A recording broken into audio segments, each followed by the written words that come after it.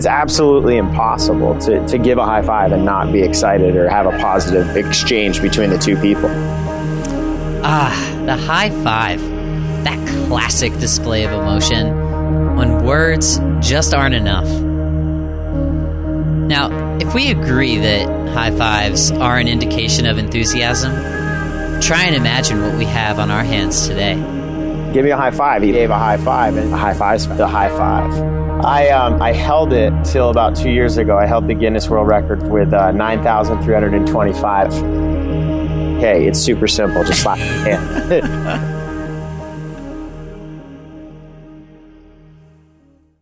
Mountain Meister is supported by Champion Sport Extreme, CSX.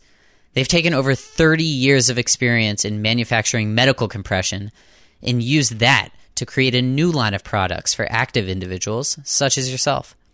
Their compression socks are loaded with features, including a self-adjusting top band to prevent slippage, a seamless toe box to reduce friction, Achilles protection, arch support, graduated compression, calf cradle. I could go on for 50% off of everything at csxchampion.com. Type in the code Meister at checkout. Oh, and while you're on the internet, maybe consider leaving us a review on iTunes. Just go to our podcast, click on Ratings and Review, and click Write a Review. Thanks. Hello, everyone. Welcome to another episode of Mountain Meister. Today with us, we have Roy Tuscany, who is the founder of High Fives Foundation, which works to provide grants and recovery options to injured athletes from the action sports world. To date, they have helped raise funds, secure treatments, and aid recovery in 67 athletes. Do I have that number right, Roy? Actually, we just gave out some more money and some new grants in the last month. So we're actually up to 70 athletes now from 19 states. 70 athletes from 19 states, founded in 2009. But in 2006, Roy was aspiring to be a professional skier himself, but became paralyzed from the waist down after overshooting a jump. In less than 2 years after the accident, Roy was back on skis. Roy Tuscany, welcome to Mountain Meister. Oh, Ben, thank you so much for having me. I got to do this interview from my favorite ski shop in the world, Vermont North here in Warren, Vermont. So just really immersing myself in the ski community while doing this podcast. It sounds like you guys are having a lot of fun out there. Yeah, they're tuning skis and, wrapping up the day. I think someone just dropped off a 12-pack for a tune or something like that. Well, depending on when our listeners are tuning in, maybe they'll join you for one. Roy, thanks for joining us. You are a Vermonter. Is that how you say it? Vermonter? Somebody from Vermont? Yeah, I think so. I'm a fifth generation Vermonter. Wow, that goes all the way back to the founding of America? A little bit after, actually. A little after, right. And I went to school in New Hampshire, and a person from New Hampshire is called a New Hampshireite. That's why I didn't know what a Vermonter was actually called. I'm pretty sure it's Vermonter. It sounds right. It has the hard R in there. Right. But you have this pride, which is so characteristic of East Coasters. However, you live in Tahoe right now, and you seem very proud of living in Tahoe. So I'm just like, what's going on here, Roy? Oh, I mean, if you actually go to Lake Tahoe, you'll realize that 90% of the town is actually made up Vermonters or UVMers. So it's pretty much like it's like a little secret Vermont out west. And so I've been there since 2004. It's a great place. We're finally getting snow again. We've had 4 years of pretty harsh winters, and things are starting to turn the corner. And hopefully we'll start having a winter like Vermont is having this year. Right? Yeah, exactly. Although Tahoe did just get some snow, I thought I saw, right? Yeah, we just got 16 inches and then another 9 inches today. So we're starting to climb again, which is good. Starting to catch up to Boston this year. Yeah, exactly. I don't know if anybody can catch Boston. Yeah, no, trust me, it is. There's a lot of snow out here. So let's go back. Let's talk about you a little bit. In 2006, you were aspiring to be a professional skier, correct? Yep. And you had this tragic accident, which essentially stopped that journey of becoming a professional skier. Can you tell us kind of what kind of skier you were, and then what happened on that day? Yeah, so in 2006, things were starting to go really right for me, and out in Tahoe, was doing a bunch of photo shoots, video shoots, and in contests, and having a blast.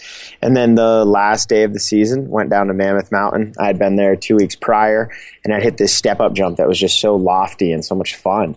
And for some reason, I don't know, I was always into safety, and for some reason that day I decided not to speed check this jump, and I ended up going 130 feet on a 100-foot step-up. So overshooting and coming down straight in the air, and the resulting crash into the snow burst fractured my T12 vertebrae right into my spine.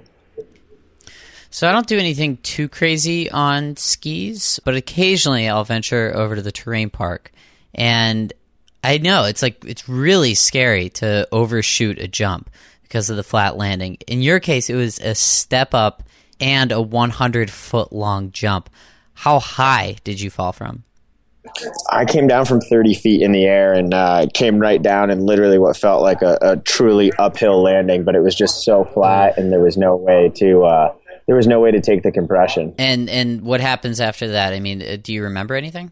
Oh yeah, instantly. I kind of went into this weird state, and then the next thing I remember is this air mask coming onto my face and just this rush of oxygen and this rebirth almost. And I woke to a whole bunch of people standing around me and me being like, wow, I don't know what's going on, and not being able to feel my feet or move them. And unfortunately, the radiologist at the hospital I was originally brought to, he was like, you're never going to walk again. And, at that time, you're not really sure who you're talking to, who these people are, who's the expert in the field, as, I was not at all a part of this in my life before. And it turned out the radiologist, kind of overstepped his boundaries.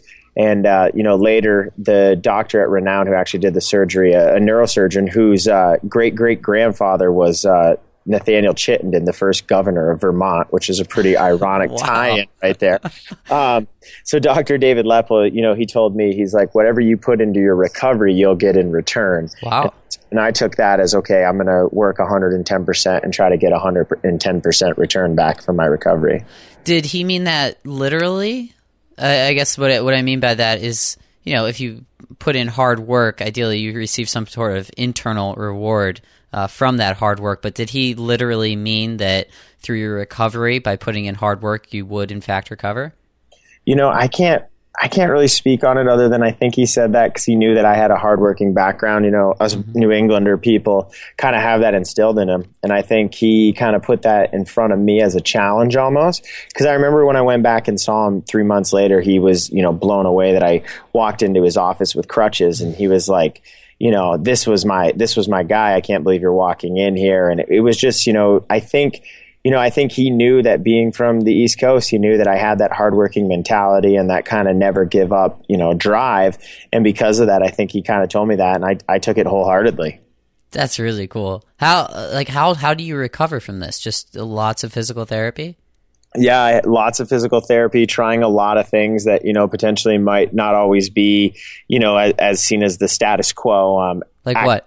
Acupuncture, massage, neurokinetic massage, Pilates, this bar effect, yoga, just literally trying everything possible from personal training to physical therapy to pool therapy to then all these different types of modalities of healing and trying to see where those would lead me to in my recovery.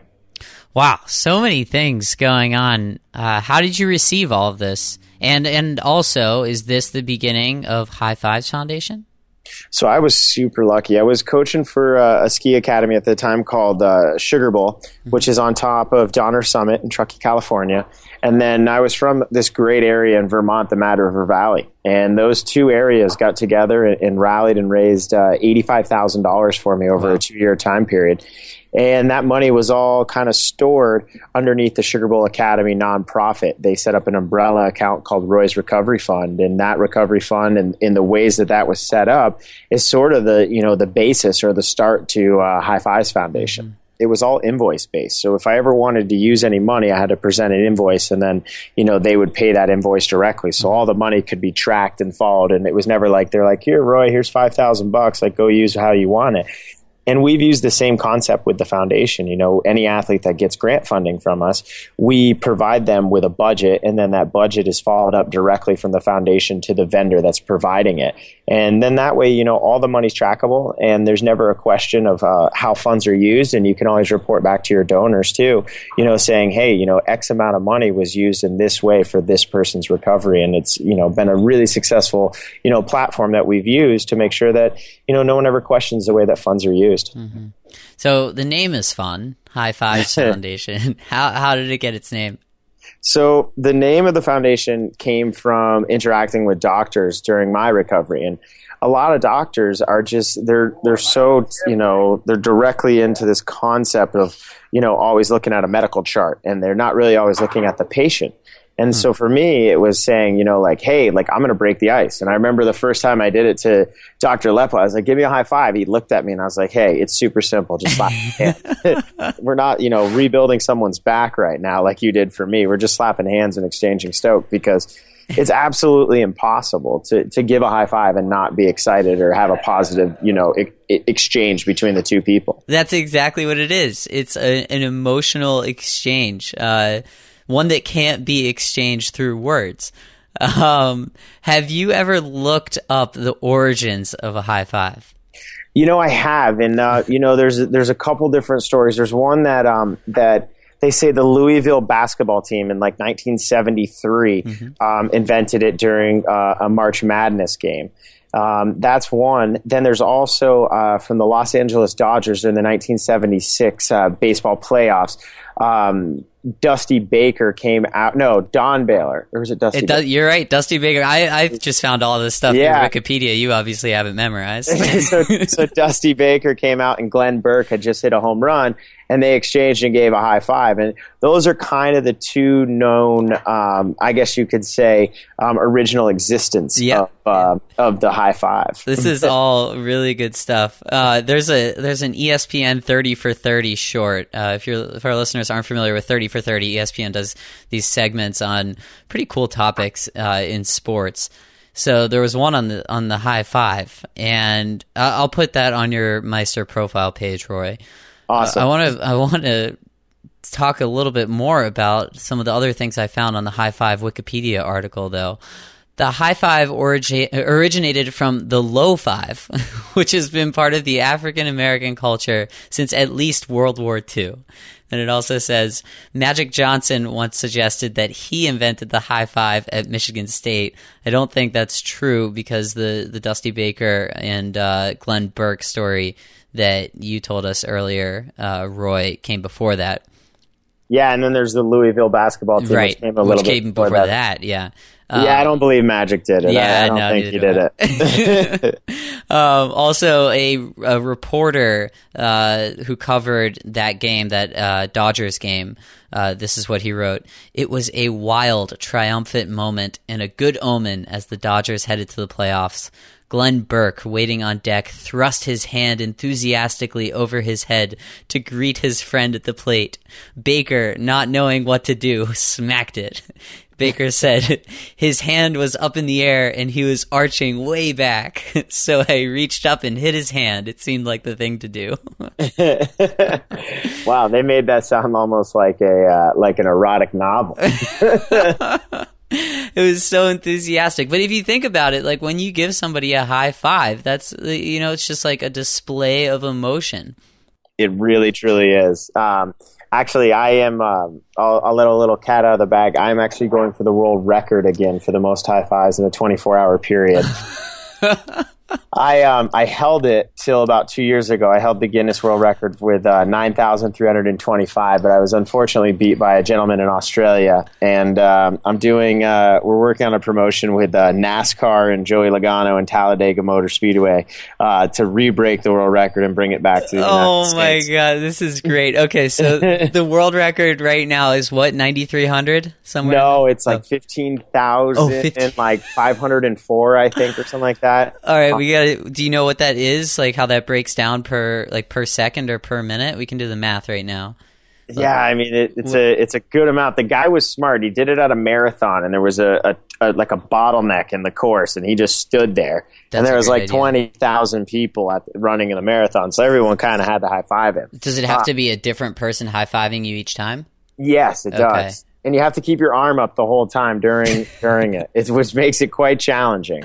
So if he does 15,300 high fives in a day, yeah, we'll say he's awake for 16 of those hours just for fun. So he's giving 956 high fives an hour, which comes out to 15 high fives a minute. So he's giving one high five every 4 seconds. Yeah. He's doing well. He's doing really well. I have faith. We'll have to watch. You'll have to keep us updated on this, Roy. Yeah, I know. It's going to be a task. Because when I broke it before, we went to this event that they said was going to have X number of people coming to it, and they were off by about 9,000. And so we ended up going to a football game, then walking the streets of San Francisco. I think I went high-fiving for about 20 hours, and it was an absolute almost disaster that turned successful in the very end. And you're like predicting my notes. I had a question on here that said, how many high fives do you give in a day? So good work there. So one day I gave 9,325. That's awesome. Great. Final thing on that Wikipedia article, a medical study.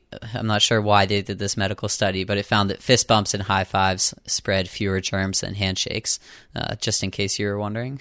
I actually just saw that the other day, that it's better to high five than handshake. Right, which is good for your foundation, right? It's very good. Yeah. We didn't call it the Handshake Foundation. So when you have a boardroom meeting, do you guys high five or handshake or both?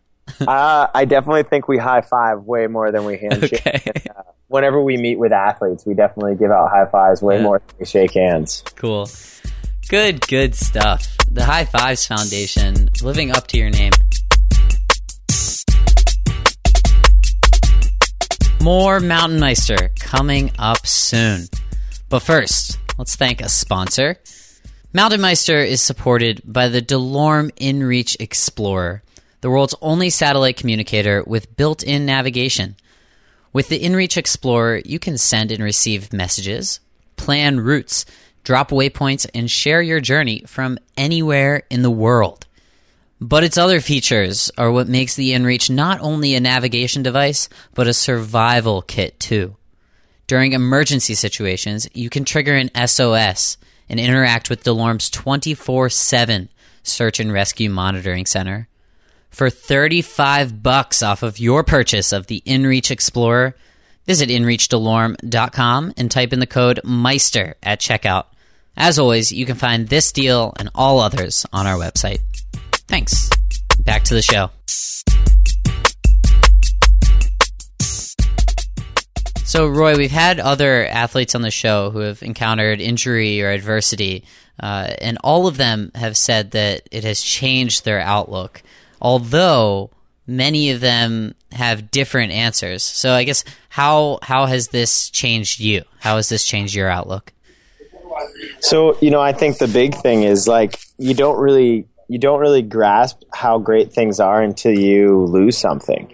And someone with a blown knee injury is going to think about, the time that they lost from having a blown knee. And someone like myself who suffered an injury that's a much longer, doesn't really have a recovery plan like a blown knee. We kind of look at things in a different view to better understand how great we did have it and how we still can, do things, but it might be in a different way. It might, as you could say, be in an adaptive way, as in a way that you're trying to figure out a different course, a path, or a different action on how to complete it. And I think that's the big thing is a lot of people, they just don't always understand the loss that they have until they lose something. Yeah. I was listening to a TED Talk from a lady named Ash Beckham, and she was talking about something difficult that happened in her life, and she said, hard is not relative, hard is just hard.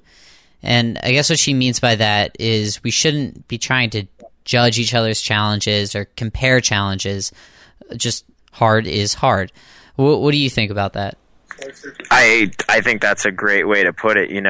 Hard is just hard. For me, walking up a set of stairs is hard, and someone else might find it, something to me, like doing math, something that comes natural to me, but to other people, that's hard to them. And so it's kind of all relative to, the challenges that you put in front of you and how you view them as being hard, and understanding that they're hard for a reason. Mm-hmm. And it's because if everything was easy in life, there would be no challenges. And I hate to say it, as so many people would love that there was no, hardship in life. But in all honesty, without hardship, it's really hard to truly understand those blissful moments that energize you or release adrenaline through your brain that, sparks new interest or just sparks excitement. And if you don't have the downs, then I think it's harder to have the ups, because if you're constantly having ups, how would you recognize, the good times? Mm-hmm. You are so enthusiastic, but there are other people who aren't. Why do you think you're so positive and enthusiastic?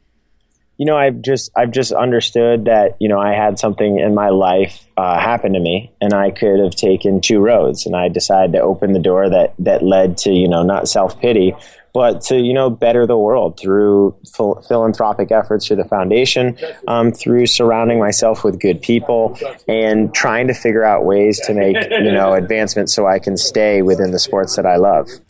Roy, we like to get a gear recommendation from the guests that we are so fortunate to have on this show. Give our listeners something that they have to have. I'd say something that people have to have is a GoPro Silver 4. They're mind-blowingly amazing. They allow you to capture your day. You can capture things that, 5 years ago you could never capture with any type of device. And you're able to just, relive moments in a perspective that you've never been able to see before. And I think that's the really cool thing about them is, yeah, they've got great marketing. Yeah, they've got cool athletes. They've got cool branding, all those things. But what you can actually capture with them is it's just unreal. And you get to relive something in a view or in a moment that, you would have never been able to capture outside of just, taking the old mental picture. What's the weirdest thing that you've captured on a GoPro, or what's the most interesting way that you've used one? I think the cool thing that I've done with them is because I ski with outriggers, so I have ski poles that have skis on the end of them. Mm-hmm. We've been able to put the GoPros on the tips of those outriggers and capture just some really cool moments of carving into the hill that, I don't think you can really get unless you have a cameraman holding one there. And very neat. Yeah, so for me, and then the cool part is I always have, as dumb as this sounds, I always have a selfie stick for the chairlift. You can put the GoPro out on the outrigger, right, hold it out there, and then get all your buddies on the chairlift, regardless if you're on a 3-pack, a 4-pack, or a 6-pack chair. Wow, you have it measured. What about a gondola? The gondola, you can just kind of hold it and take it. Very good. The GoPro Silver 4 on Roy's Meister profile page on our website, mtnmeister.com. Roy, we have one more question for you. You are today's Mountain Meister. Congratulations on that. But we want to get a recommendation for the next Mountain Meister. We want to hear who you want to hear on this show. So I would say I'd want to hear my longtime favorite skier, who I still think is probably the best skier I ever have seen ski. I was just skiing with him the last couple of days. He was super famous in the 80s. He was super famous in the 90s. He's still super famous in my mind. But John Egan is who I would like to see to be the next Mountain Meister. John Egan. Keep an eye out for him on a future episode of Mountain Meister. Keep an ear out, actually, not an eye out. Roy Tuscany, wonderful having you on Mountain Meister today. Thank you for joining us. Oh, Ben, thank you so much for having me. For the listeners, you can find out more at highfivesfoundation.org or go to Roy's Meister profile page on our website, mtnmeister.com.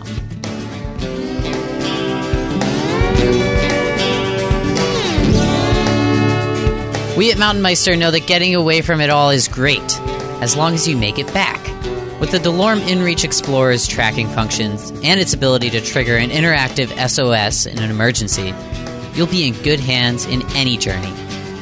For $35 off of your purchase, visit inreachdelorme.com and use the code Meister at checkout. Thanks for supporting one of our supporters, and thank you for listening to this episode of Mountain Meister with Roy Tuscany. For the Colorado listeners out there, I will be spring skiing in Aspen over the next few days from April 2nd to April 5th. If any of you are out there, shoot me an email, ben@mtnmeister.com, and we can try to get some turns together. That'd be fun. Enjoy doing the rest of whatever you do when you listen to this podcast. I'm Ben Shank, and you've been listening to Mountain Meister.